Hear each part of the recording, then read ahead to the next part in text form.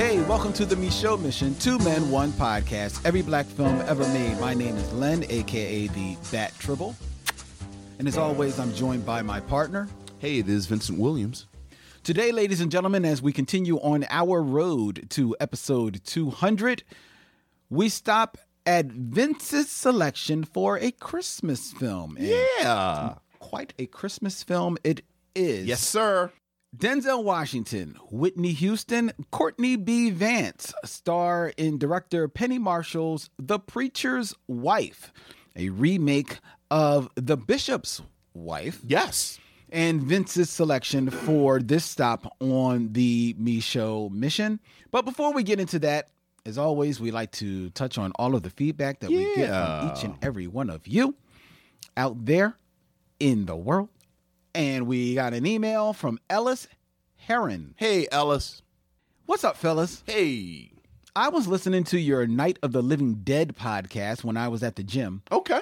I was in the middle of a set when I heard you read my email. Okay. I was so surprised I lost my place. I'm just glad I wasn't on the bench press. Oh my Yeah, we're goodness. happy for that, too. You also didn't know where this was going.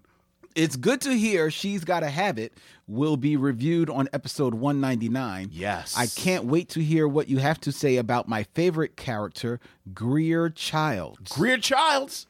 Which one is Greer Childs? Oh, come on. You know who Greer Childs is. It's our man. Oh. Folds his clothes. Yes. Took a half hour to fold his clothes before he got in the bed. Still does. Yeah. Also, I know you support black podcasts, We do. actors, and comedians. We do. With that in mind, have you ever considered doing a crossover episode with a podcast like Black Men Can't Jump in Hollywood? I have a feeling that would be one of your best and funniest episodes. Keep up the hard work and the laughs coming. Sincerely, Ellis Heron. Thank you, Ellis. I have listened to Black Men Can't Jump in Hollywood. It is a very funny podcast. Okay. I haven't heard it. I have to check it out. It's kind of cool. And it would be interesting to do a crossover with them. I'm down for it. Yeah. Ellis, if you know him, Yeah. drop him a line for us. Speaking of podcasts, in our Facebook group, Matt Lambert Hey, Matt. posted a screenshot. I don't know if you saw this, Vince. I did see that. He posted a screenshot of his Spotify account. Yeah. Which, you know how Spotify is like Facebook. It like shows you gives you little updates on what you've been doing. Right. Your life the on- algorithm. Right. Yeah. So your life on Spotify. So Spotify showed him what Matt Lambert's top podcasts of 2019 have been. Coming in at number 5 was Anna Faris is Unqualified. Coming in at number 4 was Dissect. Not familiar with that Yeah, podcast. me either. Like the name now. Number 3 was Conan O'Brien Needs a Friend. Yes. I am familiar with that podcast. Number 2 was You Made It Weird with comedian Pete Holmes. And his number 1 podcast of 2019, The Me Show Mission. Yeah. Thank you, Matt. We appreciate that. Absolutely. Why, thank you. Yeah. Love you for it. Yeah. Who needs Apple podcast ratings? We're number 1 in Matt's heart. There you go. That's all the you go. validation that I need. We would like the Apple Podcast ratings of y'all. That would be kind of nice, though, so feel free. Speaking of Apple Podcasts, I was looking and we got another review, Vince. Okay. On November 25th. Wasn't that Thanksgiving? Yeah. Or it's right around there. Yeah. Wow. So on Thanksgiving, someone was moved to give us a review. Very nice. Thank you. I love this podcast. This is from R Sands 21. Oh, thank you, R Sands 21. You know what? What? That just dawned on me. Yeah. That's probably Ryan Sands. You think that's Ryan? It just hit me. That's probably Ryan. Well, if it's not if that's not Ryan, thank you, R Sands 21. If it is Ryan, thank you, Ryan. Thank you, Ryan. Yeah. These guys' mission to spotlight, critique, and celebrate black films across all genres is commendable, and I'm glad I can accompany them on the journey. Sometimes I'm Team Len, sometimes I'm Team Vince, but I'm always informed and entertained. They have a great rapport, and soon after you start listening, you feel like you're eavesdropping on a conversation between two of your old friends. Oh, that's fantastic. Well, thank you. We appreciate that. And you're not eavesdropping. You're invited guest. Man, that was sweet. You like that, right? You like that, right? You like that, right? You like that. You're good, Vince. You're good. Speaking of black films. Yes. Or speaking of films that could be red black. Boy, have you been keeping up? Oh my God. Boy, I am enjoying this. I put out a post that Ariel Johnson of Amalgam Comics had asked us about starting a feature, Invited to the Cookout. Right. Where we spotlight films that could be red black. As Not a black black film. films, but red black through our lens of blackness. And this came from a comment from someone, an email from someone mentioning that Blues Brothers might possibly be red black. And I think you even co-signed Yeah. I think it's, I think anything can be red black, but I think Blues Brothers can lead to a really, really interesting conversation. Yes. So I put it out there to the missionaries that asked for their viewpoints on films that could be red, black, and things like that. And man, did they go in. Yeah. Oh, yeah. They went in. I got to go through some of these things. Derek Dunn suggested Save the Last Dance. Oh, absolutely. And Zebrahead. Yeah. Van Everett thinks this is a great idea. He's got to meditate on it. Speaking specifically about the Blues Brothers, Michael Jewett said that neither the director or the main characters are black. No, they're not. So he's not exactly sure whether or not he would say that they're black films. And then didn't he say he hated the Blues Brothers? And he said, by the way, I'm not a fan of the film. Mike, I think you might like a podcast that we do devoted to reading the Blues Brothers black. You might like that. Chad Serta said, is this where Soul Man comes back around? See, what Soul Man be? I don't know if you can read Soul Man as black. No. See, let's be clear. I'm not saying we're reading them black and saying that these are black movies. No. I'm saying we're reading them through the lens of our blackness, critically. Oh. So again, back to my Blade Runner example. Blade Runner is clearly... I mean, it's clearly not a black movie. Right.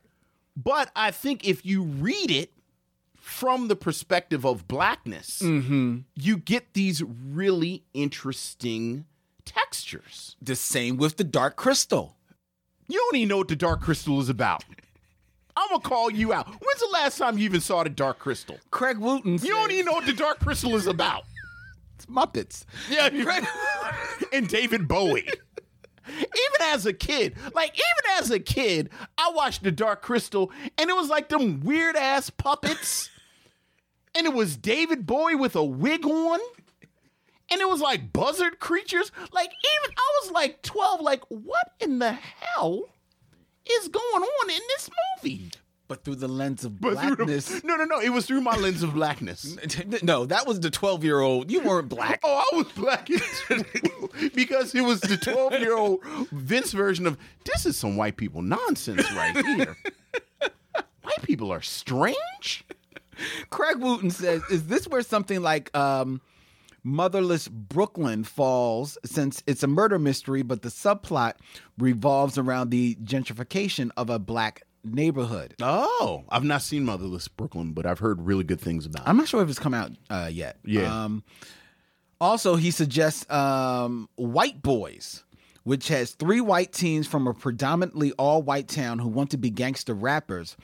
So therefore, they befriend a black transfer student who doesn't fit their stereotypical ideas of blackness, but they convince him to take them to see his cousin in the Cabrini Green housing projects. Oh, my God. That sounds interesting. Yes. Interesting's a great word. Rojo. What's up, Rojo? Always has like insight. Yeah. I think this again brings us to the question of what is a black film? Absolutely. Are black remakes of white films actual black films, or are they projected blackness? I'm not being flip or sarcastic. I just genuinely want to know.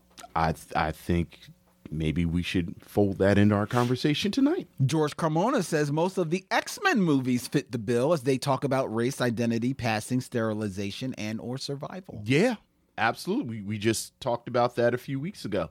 Well, we talked about in the Night of Living Dead, how the X-Men has really, either folded in, or to Mike and his Blues Brother commentary, arguably co-opted a lot of these themes. Yeah. To make it appear. So, absolutely. Yeah, X-Men Red Black is easy. Christopher Goodnight said that someone told him the other day that Creed wasn't a black movie. Creed is a black film. Creed is decidedly a black film. But there are some films, I don't feel this way, but I started the mission, I've mentioned it, that I might say are not technically a black film, such as, I don't know,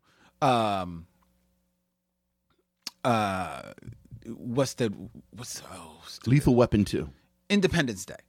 Independence Day. Right. Well, we've grappled with Will Smith's right. filmography. A few of his filmography. Well, to Rojo's point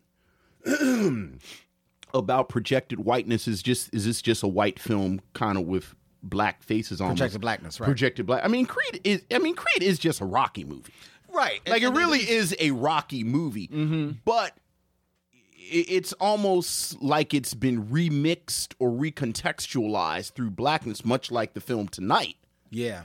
And I think it turns it into a black film. Yeah. But you could certainly argue that is just a Rocky movie. You know, my absolute favorite Creed memory. My wife and I went, did you see Creed 2?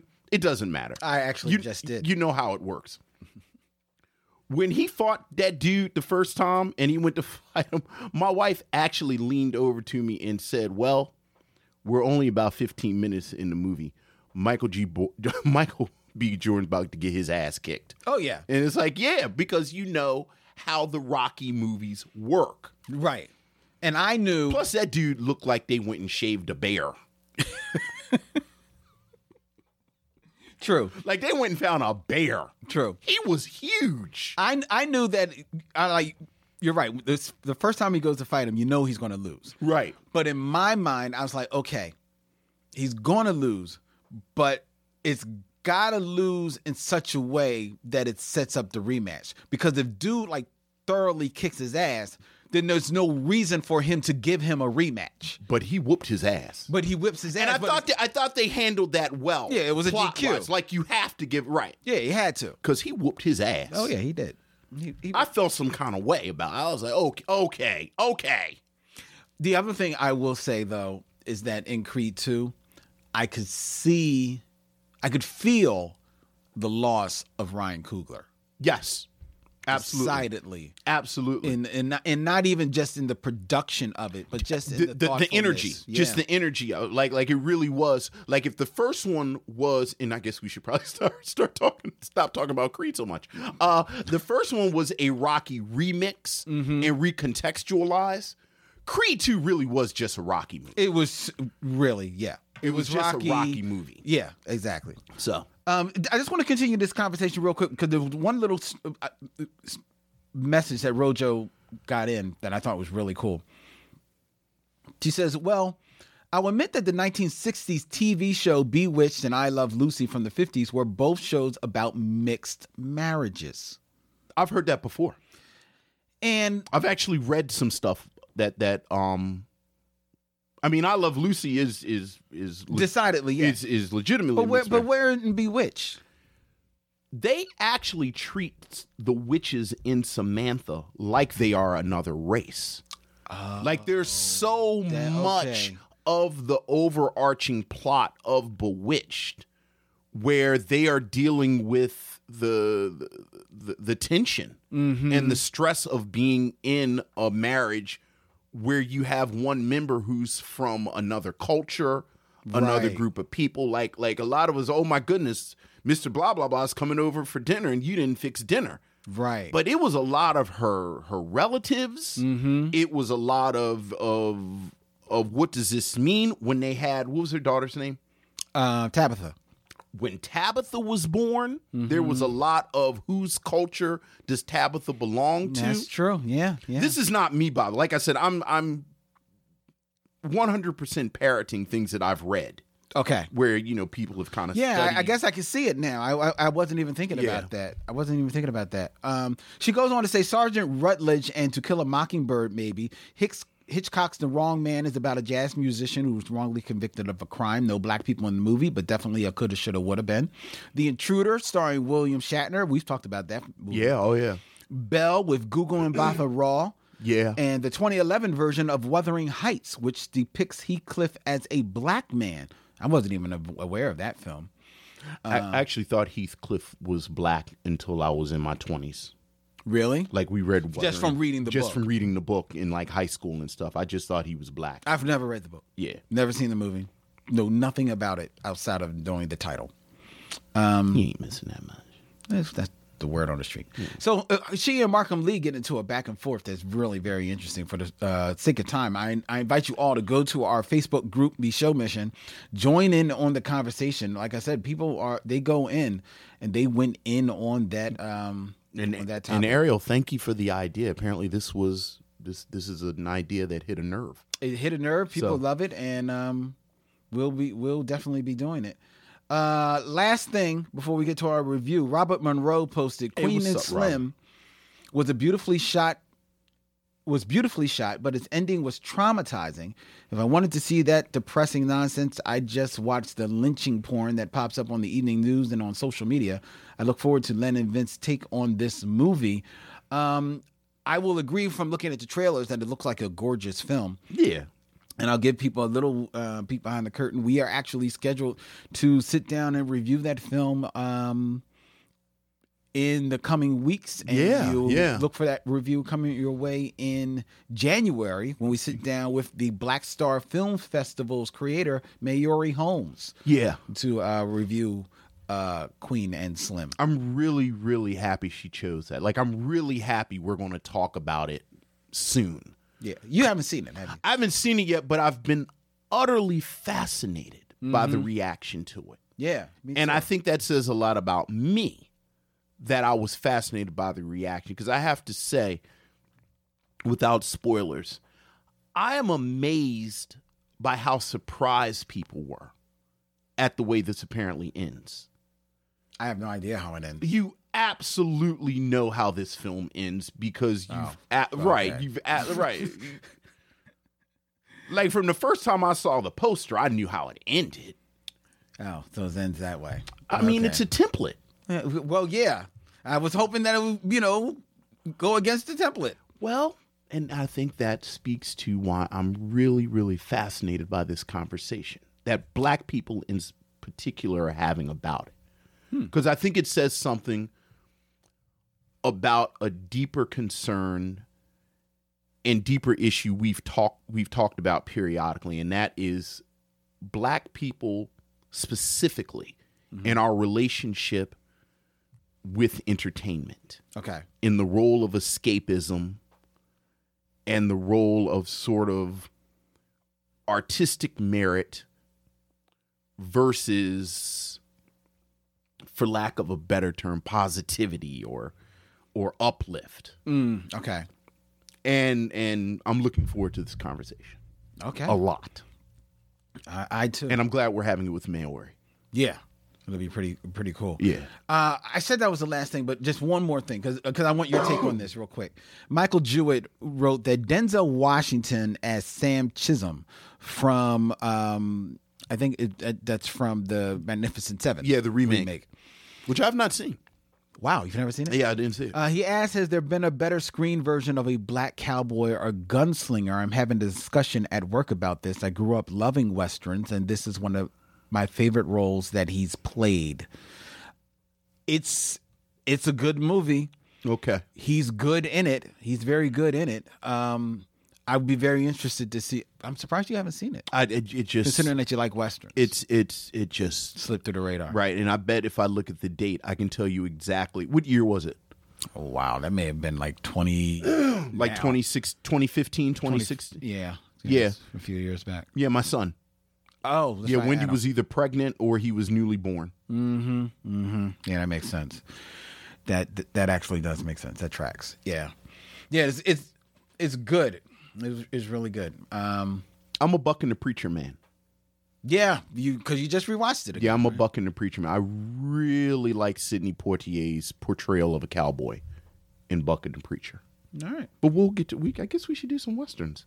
Well, you said that's on your short list to get us there. Yeah, okay. All right. You know, it's... I mean, luckily we're going to watch all of them, from what I hear. Fortunately. Yeah, they're all just gathered. It's just a pile of them.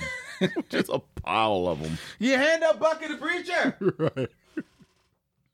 All right, let's get to our review, ladies and gentlemen, of The Preacher's Wife. We'll be right back with our movie review after we step to these messages.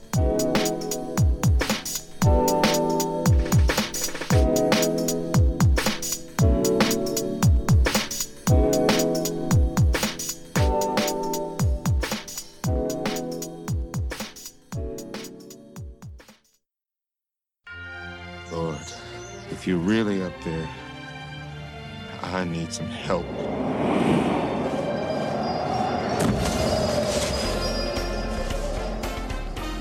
Wow. You okay? No. This is the story of an angel. My name's Dudley. I'm here in answer to your request. My request? For help? A preacher. And his wife. This is Dudley, the Reverend's new assistant. Who sent you exactly? The top man himself. Now that's what I call good looking. My twitch is broken. Let's see what I can do here. What they needed was a miracle. It never had a siren. They got him instead. Take your wife out dancing. Can't do it. Not tonight. You go. Henry? Oh, my. From director Penny Marshall. You get out as much as I do. Oh, less, even less. I guess I don't have to ask if you had a nice time. We had fun. Remember what that used to be? Denzel Washington. Now, I've seen the way she looks at you. Really? I mean, really? Whitney Houston. You know you love him. Yeah, he knows it too. That's the problem. So what does the sheep say in this play anyway? It's good to see you laugh again. It's nice to have a reason to. I want you to leave. Check the angel handbook. Wait a minute. Hey, Henry!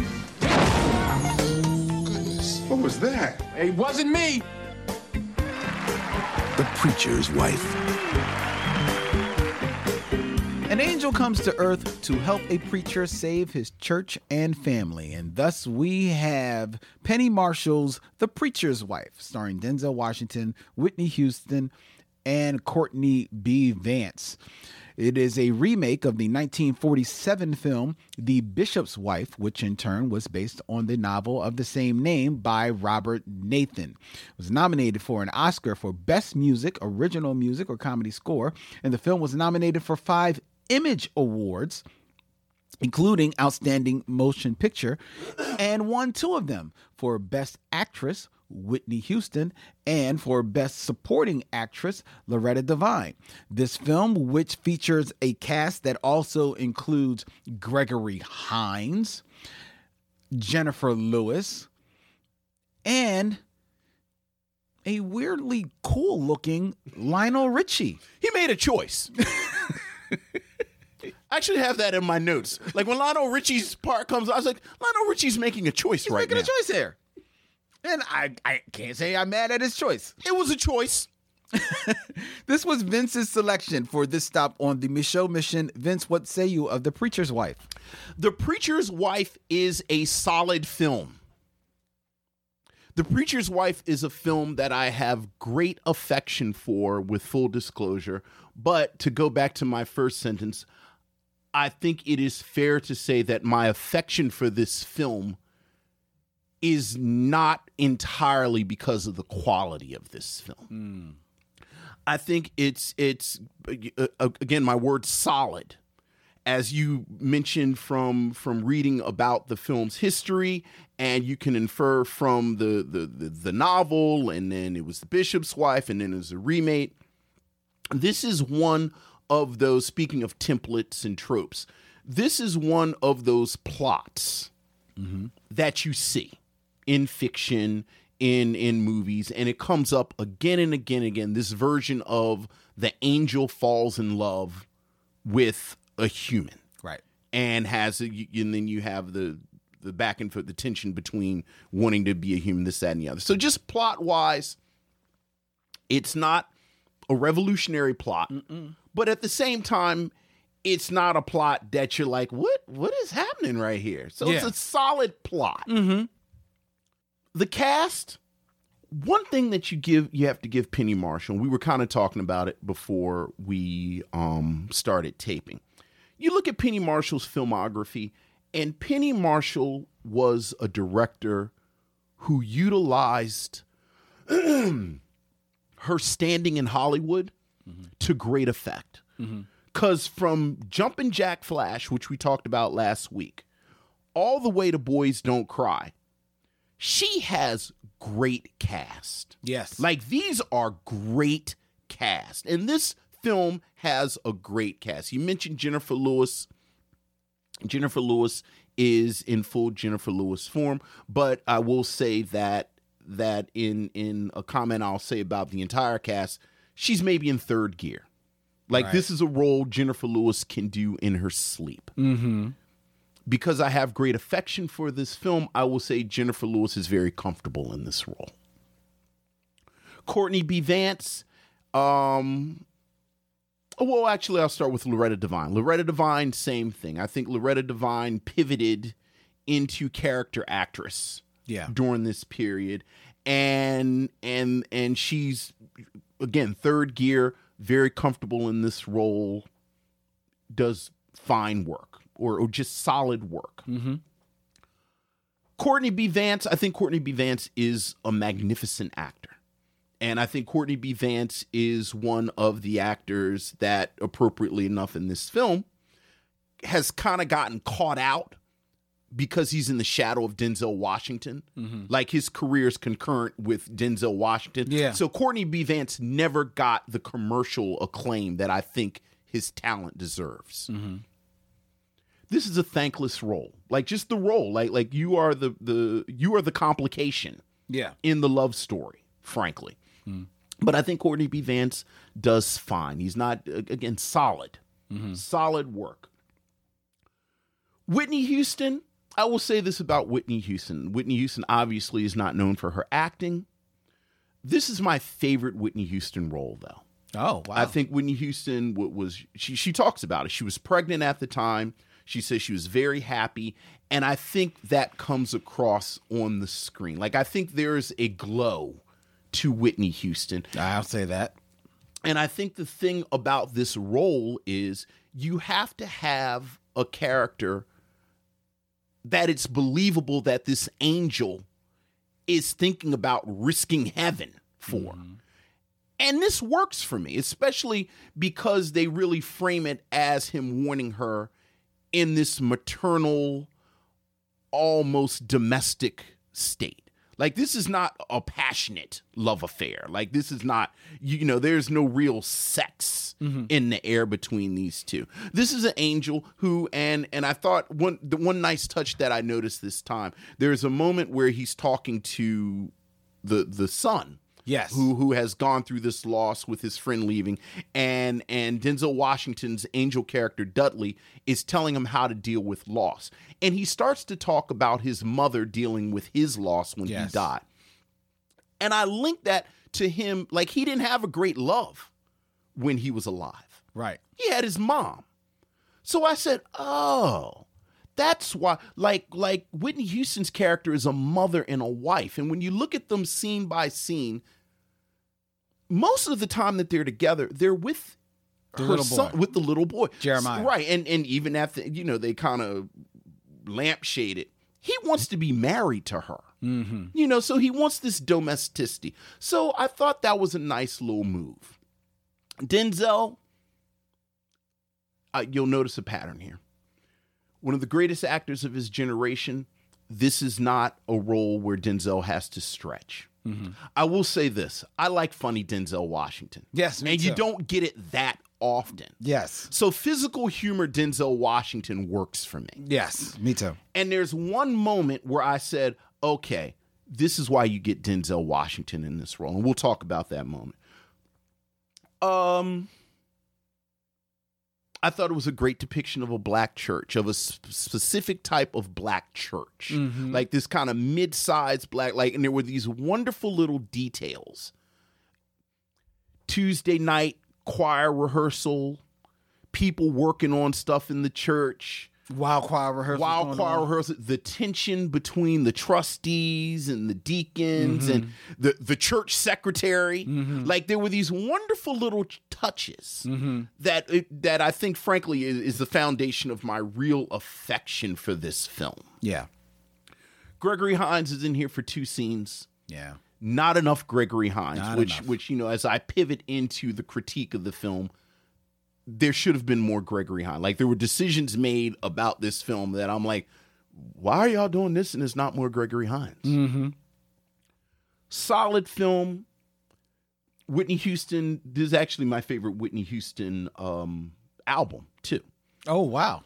Okay. Whitney Houston singing gospel. Like I will say, smartly, Whitney Houston is an okay actress, but Whitney Houston is a magnificent singer. You can't knock that. And Penny Marshall makes sure you get Whitney Houston singing. I know why y'all came here. Right, which I think is also part of the appeal to Dudley, where it's this angelic voice. Mm-hmm. There are criticisms. You notice I didn't mention Penny Marshall's direction. I think Penny Marshall is, here's that word again, a solid director. I don't think she does anything revolutionary. Right. I don't think she has a style per se. Mm-hmm. But part of solid is you aren't necessarily a gifted director. Right. And I think a gifted director, a more, I won't say sure hand, but a more deliberate hand. Mm-hmm. This film comes in at 2 hours and 4 minutes. Yeah. It's way too long. Mm-hmm. It's way too long. And there are, I was thinking there are 2 subplots that I think you could lose one of them. But if I'm being honest, you could lose both of them. Mm-hmm. There's one with the guy that gets arrested and that's not really developed that much. And then there's this whole thing with the son's friend is going to go away because he has to go to a foster kid. And you can lose both of those subplots. The one with the kid getting arrested, it doesn't really serve the narrative any more than the rest of it. Like we get it, Courtney B. Vance's preacher is busy and this and the other. And then I never really understood the Hakeem thing anyway, because immediately when you see all 4 of them together, well, why don't they just adopt the boy or take the boy in? Because that's what everybody does. Mm-hmm. Like, that's what everybody does. Yeah. Like, what is all this send him across the country business? Yeah. Clearly, they're going to take him in and or adopt him, and then they spend all this time getting to where you are immediately when you see them together. This is also another example of a film that mistakes cute for acting ability. Yes. God bless the little boy who plays Jeremiah. That would be Justin Pierre Edmond. He is an adorable young man. Adorable. He is not a great actor. He's not a good. And one of the real missteps that this film makes is that it hangs a lot of the film on him. Mm-hmm. But again, I really like this film a lot. I have a lot of great affection for it. I think it's a solid film. I have a lot of affection for The Preacher's Wife as well. I'm one of those people that went to the movie theaters to see it, and when you saw it, you got lost in the, you rightfully put it, the glow of Whitney Houston. She almost seems to be glowing in some of these scenes, especially when she sings, I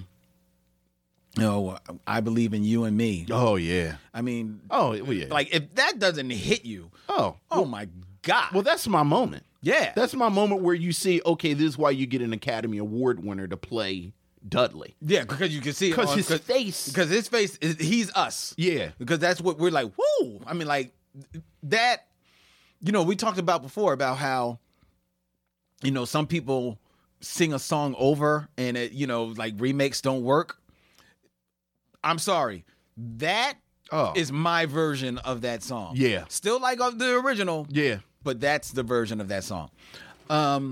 So there is a glow to this, and I went in there and I love funny Denzel. Mm-hmm. I love myself some. It's so cool to see Denzel, be goofy. Be goofy. When he's the whole dancing.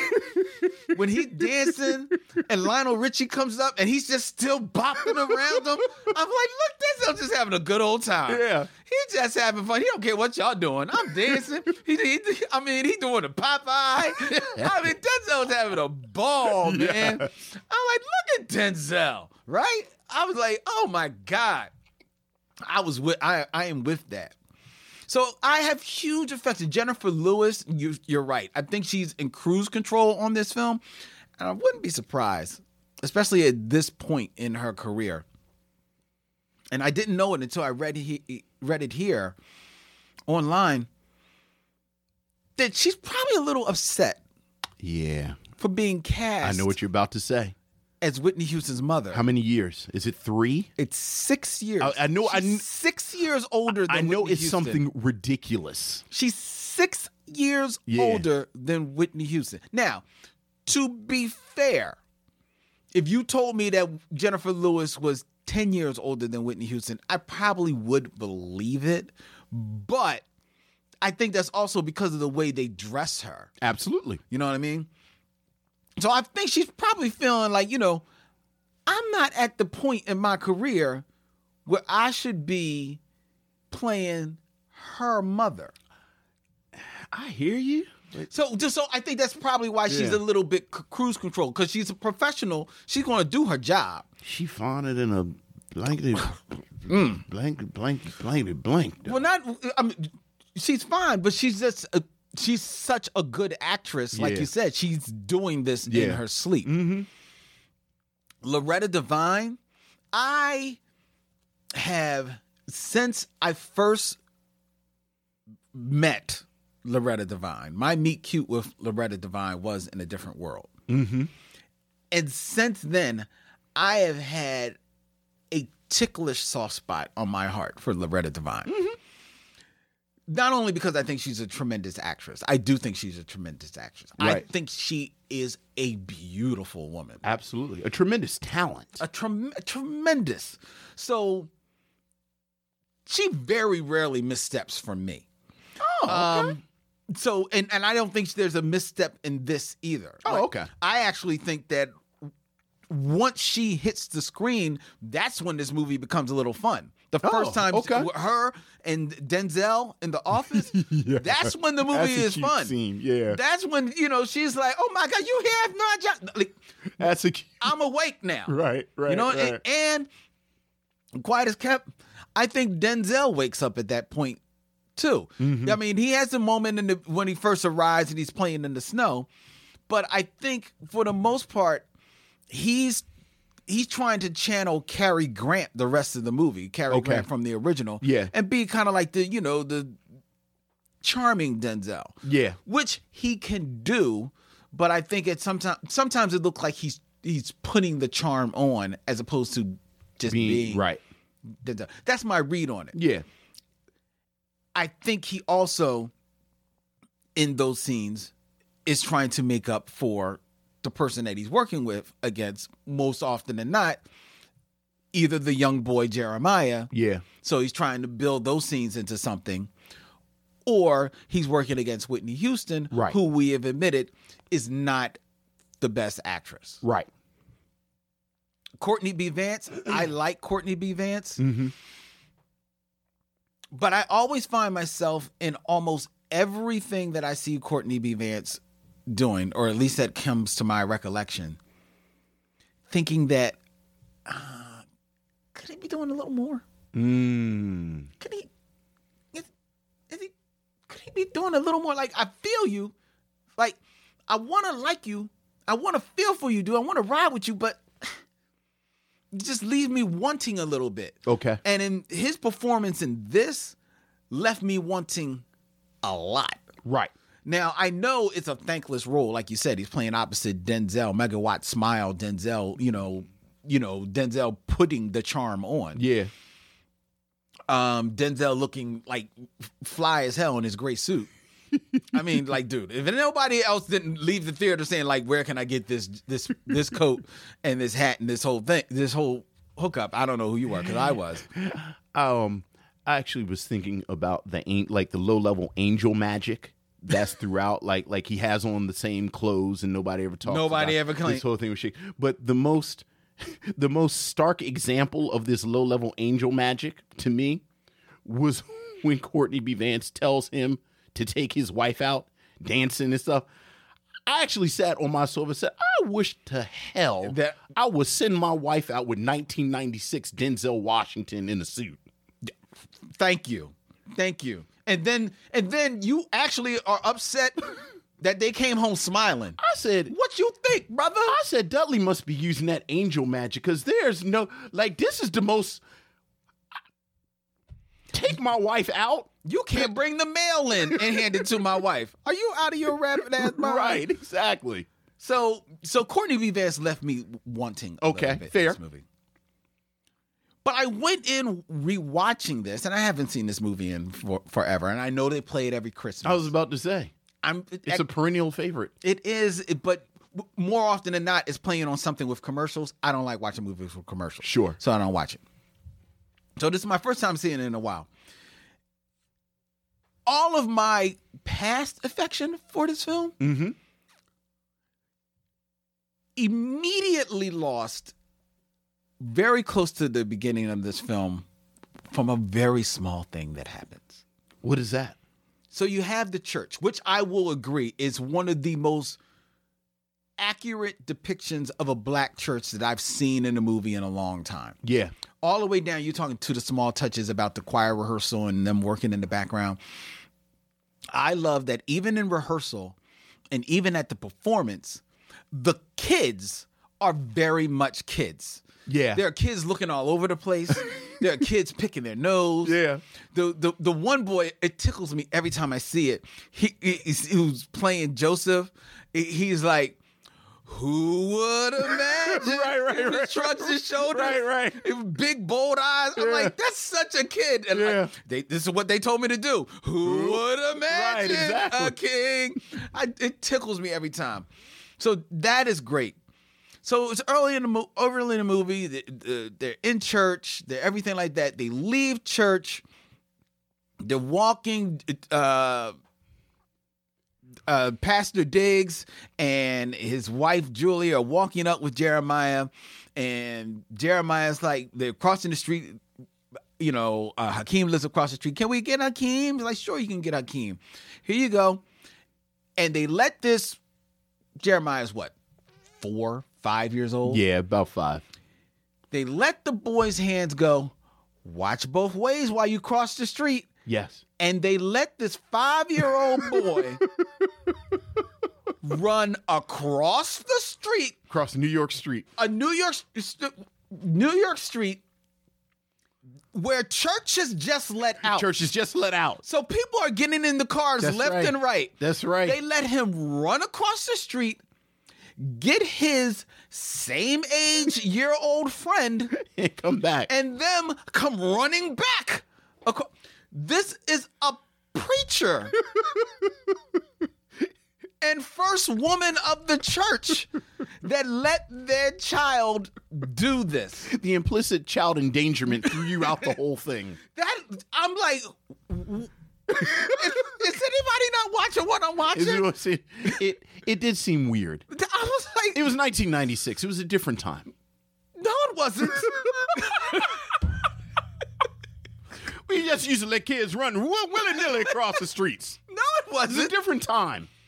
It's winter. It was before Twitter. I mean, there's ice on the streets. Take your time because there's ice on the streets. They're wearing these boots like they live.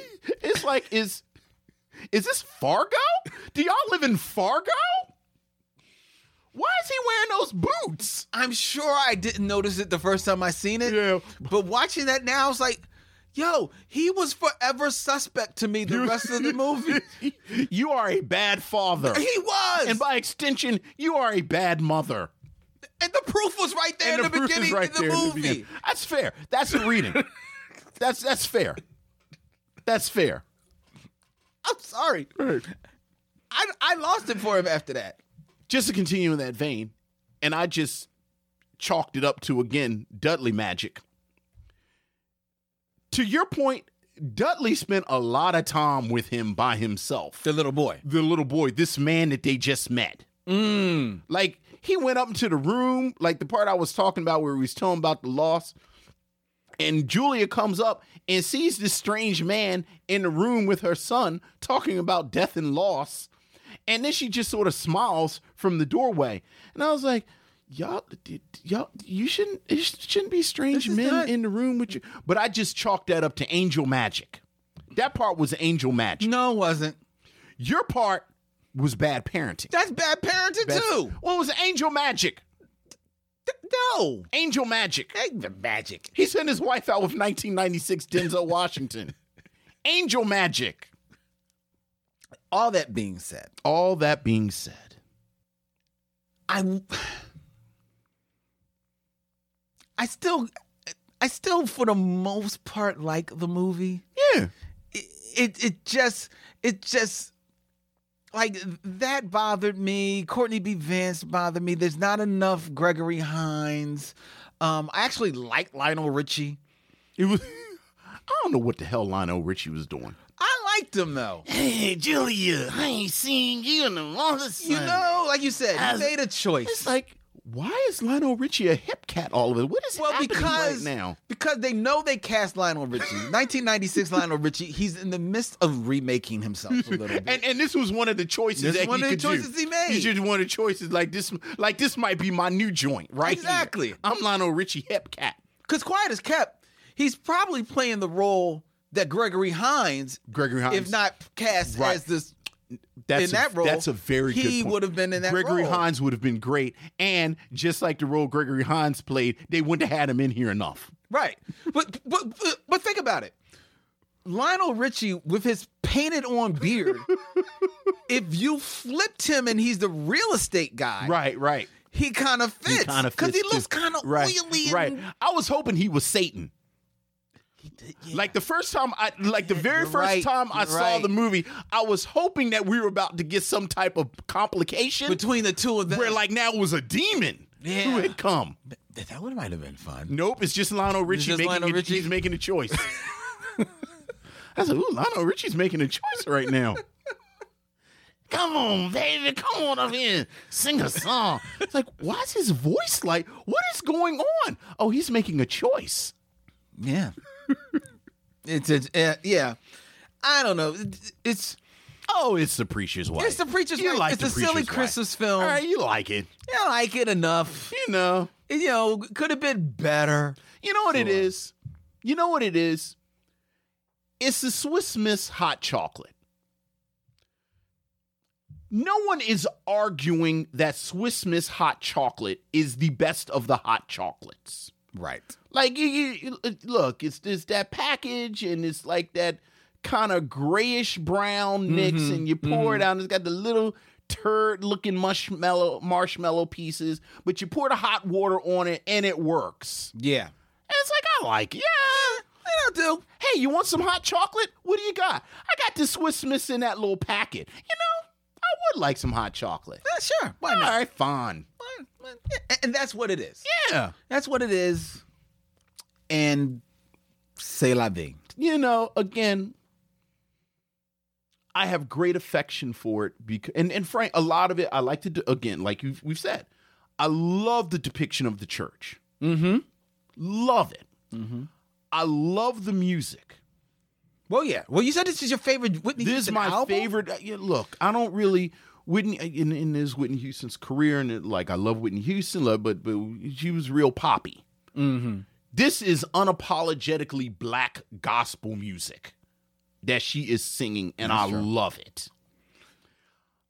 Again, Whitney Houston was not the greatest actress. But No. I like the warm, like we've said, like there's a glow with her, and then she talked about it. Like I said, she was pregnant. She was really happy. That's interesting you said that, because I she was read making it. where she mentions that by the time, at least of the release of this film, so you got to figure that goes into part of while she was making it, that she says doing drugs and specifically cocaine was almost an everyday thing. Well, everything I read says she was happy. And when she made does. this I film. mean, she looks. I mean, reading that made me look at her, and there are times where she is like the one thing I noticed in this film, and I don't know if this is a problem with the direction or the acting or whatever, but there's a lot of ADR. There's a lot of overdubbing of lines, which is usually an indication that they didn't get the coverage of the film like they wanted to. Okay. And It's technical in. And considering that she sometimes, and I don't know how much of it's colored by what I read, has like a little glassy look. Oh, I did not notice that. She at all. looks I've never noticed that. She looks like outside of the scene. I mean, any glassier than in any movie she's ever been in? Yeah, she really sometimes looked, and maybe it is the pregnancy. You know, maybe you're just a little and the tired. role. Well, she also spoke of, like, at first she had turned down the role. Yeah. Because she didn't think that this was, she didn't see herself in this role. It's not because that it's not her. and it's not that active of a role. I mean, again, the Courtney B. Vance role is what did I say? Complicated or thankless? Thankless. But in a lot of ways, this is that, you know, the Julia role is too. You're just the object of affection. Well, no, she said that she didn't see herself in the role because she knew her. She goes for bad guys. Right. This is not the type of person she would be, like, even remotely. He would not even, like, make her blink. Right. You know, so she couldn't see herself being like this domestic person. That she knew that wasn't her. Right. Bobby sitting in the background with no shirt on, eating Chinese food. Yeah, you know. So, and I think that it shows a little bit in some of those scenes. Outside of the scene where she's at the club, right, and she's singing, right. The rest of the scene, she's kind of like, yeah, well, it's a passive role. I think that's the role. Maybe so. Right. Maybe so. And you and I, this is a bone of contention with us throughout, like these kind of passive roles that when you like your women active, you like your women doing stuff, which I can appreciate. Well, to be honest, as much as Jennifer Lewis probably had like a little, butt about playing mother to someone 6 years younger than her. I mean, how much older than she is? I mean, I think that's the Jennifer Lewis, like that's just her deal. No, but she also probably had a little bit of a bug in her butt because of her talent. Sure. If you told me, and I don't think it shows, but if you told me that Loretta Devine maybe also had a similar bug up her butt, I believe it, because I'd love to see this movie with Loretta Devine in the Julia role. Oh my God. Nobody's making a movie with a woman who looks like Loretta Devine as the love interest for 20 more years until Tyler Perry does it. Well, they're not making it for the feature films. Yeah. I mean, TV One, or they should. They should. And I think you're right. I think it would be super interesting and frankly better, because Loretta Devine is a better actress and a better talent than Whitney Houston was in this role. But ain't no way in hell Loretta Devine was sitting somewhere in 1996 going, that should have been me, or that could have been me. Probably not. But like Jennifer Lewis, I'm going by that. Jennifer Lewis is like, I'm only 5, and I look better. Somewhere smoking. Right. Like this. Right. And I'm sexier than her and this, that, and other. But yeah. That's your Loretta Devine stuff right now. Like, you talking science fiction now. You just love Loretta Devine, which I think is charming, because I also love Loretta Devine. But I also live in the real world, and ain't no way. We just finished talking about this with Whoopi Goldberg. Wasn't nobody treating sisters right. It's true. Would you recommend The Preacher's Wife? I would. It's long. Yeah. It's long. You know what? Here's the thing. I think if you commit a half hour to this, and you're going to have to do a solid half hour, because talking about the length and how, leisurely it is to be nice. Denzel Washington and Whitney Houston don't meet for almost a half hour. Yeah. Give it a half hour. Give it 35 minutes. So you get 10 minutes or so with Whitney Houston and Denzel together. If you enjoy these characters by that point, go ahead and watch it. Because I like the characters. I like the story. I like this world. That I like spending this time in it. But, yeah, sure. I like The Preacher's Wife. Yes, I recommend it. I would recommend it too. Yeah. And I don't think you have to give it a half hour. I think you put it on. I think, like you said, it's one of those movies by the title, by looking at the cast, you kind of got an idea of what you're in for. So I'm telling you, so you're probably like, Preacher's Wife. Is that going to be? Yes. Okay. It's something. Just put it on, sit back, relax, watch funny Denzel. Get to Lionel Richie making a decision. Exactly. He's making a choice. This is a choice. Yeah, and get to Gregory Hines making the biggest flip I've ever seen from a villain in a movie. That's what a good sermon does. That's angel magic. And he said we'll talk about it. I did notice this time he didn't say I'm going to forgive the mortgage. He said we'll talk about that mortgage. We'll talk about it on Monday. Talk about that mortgage thing. What's that? Well, what's that up? What's that? We'll tax your wages. It's fine. All right, ladies and gentlemen, that is our review of The Preacher's Wife. It's been fun. You know what? Next week on the show, are we doing the show next week? I mean, I thought we were. I guess we do have to do a show next week. It's just the 12th next week. Yeah, so we're going to have to do another show. Well, you know what that show is going to be? I don't know. I don't know. What's it's going to be a long overdue binge lounge. Oh, for Christ's sake! What? You like doing binge lounges?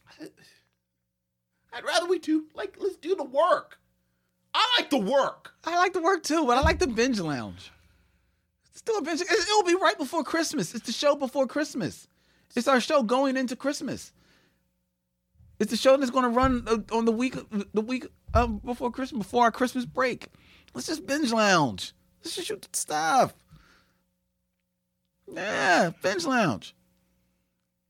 Or would you rather do our 5-month overdue Spock adjacent? We should probably. Here's something. You saw DC Fontana died? Yeah. I am so amazingly embarrassed and ashamed of myself. I did not know DC Fontana was a woman. Really? Wow. You know what? I deserve that. Wow. I deserve that. I deserve. You do. I did not know. Like outside of Nichelle Nichols, she's like the first woman of Star Trek. I guess in Marjorie Barrett. Yeah. I deserve that. Yeah. I was so ashamed of myself. How did I not know DC Fontana was a woman? Yeah. Wow. Yeah. Shame. She died this week, 80 years old. I know. And she's had a piece of Star Trek, the original series, The Next Generation. Look. And I think she's actually did some work on Deep Space Nine. I think you can make the argument without DC Fontana, there might not be a Star Trek. No, not as we know it. Like she's one of the real foundational in. blocks. Yep, very early on. Yeah, so. Yeah, so that is a big loss. Yeah. That's a big loss. And we'll have to go in more on that when we finally sit down. When we finally to a Spock adjacent. But next week, we're going to do a binge lounge. We're going to do a binge lounge. We'll talk about decisions that we might do differently. Yeah, we'll talk about, so we'll look back on our past shows, some, maybe reviews that we, want to take back. Talk about an interesting idea one of our past guests suggested to me about sitting down with some women to look at some of the films that we reviewed that to get a woman's point of view. Okay. Because like I was talking about how we had already done Claudine. Yes. And remembered that Claudine was just the two of us. It was. And she's like, oh, you know, as a black woman, I would have loved to be able to talk about that film. I was like, well, we might be interesting to get there. And she also wanted to give a black woman's take on New Jack City for her. Right. So like the women review the men. Yeah. Because like to me, that's what I'd be interested in. Like obviously what they say about the film, but I also I like feedback. Right. So I would like them to review our episodes. Oh, that'd be interesting. Like, how did we do? How do you think we did? You know what? We'll make that so. You know, what are your notes? Yeah, that's a good one. Yeah. That's a good one. And also on the Binge Lounge, we have to reveal to you, ladies and gentlemen. It's funny until you think about it for more than 5 minutes. And then like quietly, we were talking about it. It's actually a little creepy. Yeah. Go ahead. We have to tell you all about the curse of the Meteor Man. The curse of the Meteor Man. The curse of the Meteor Man. Trust me, you do not want to miss I'm this like, one. is God trying to tell us something? God is trying to tell you something. Right, like you should, like you're supposed to listen to signs importance. Like maybe something. All right, but we'll yes, the curse of so tune in for the Binge Lounge : the curse of the Meteor Man and other concerns next week. The curse on the show. You see what we did though? Like I wasn't really that. I was a little ambivalent about the Binge Lounge, now you all in. But we programmed it.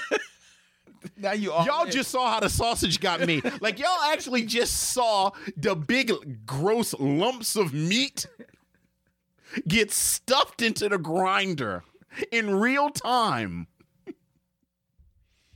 Until then, he's Vince, I'm Len, and in parting we say, we'll see you when it's time to meet again.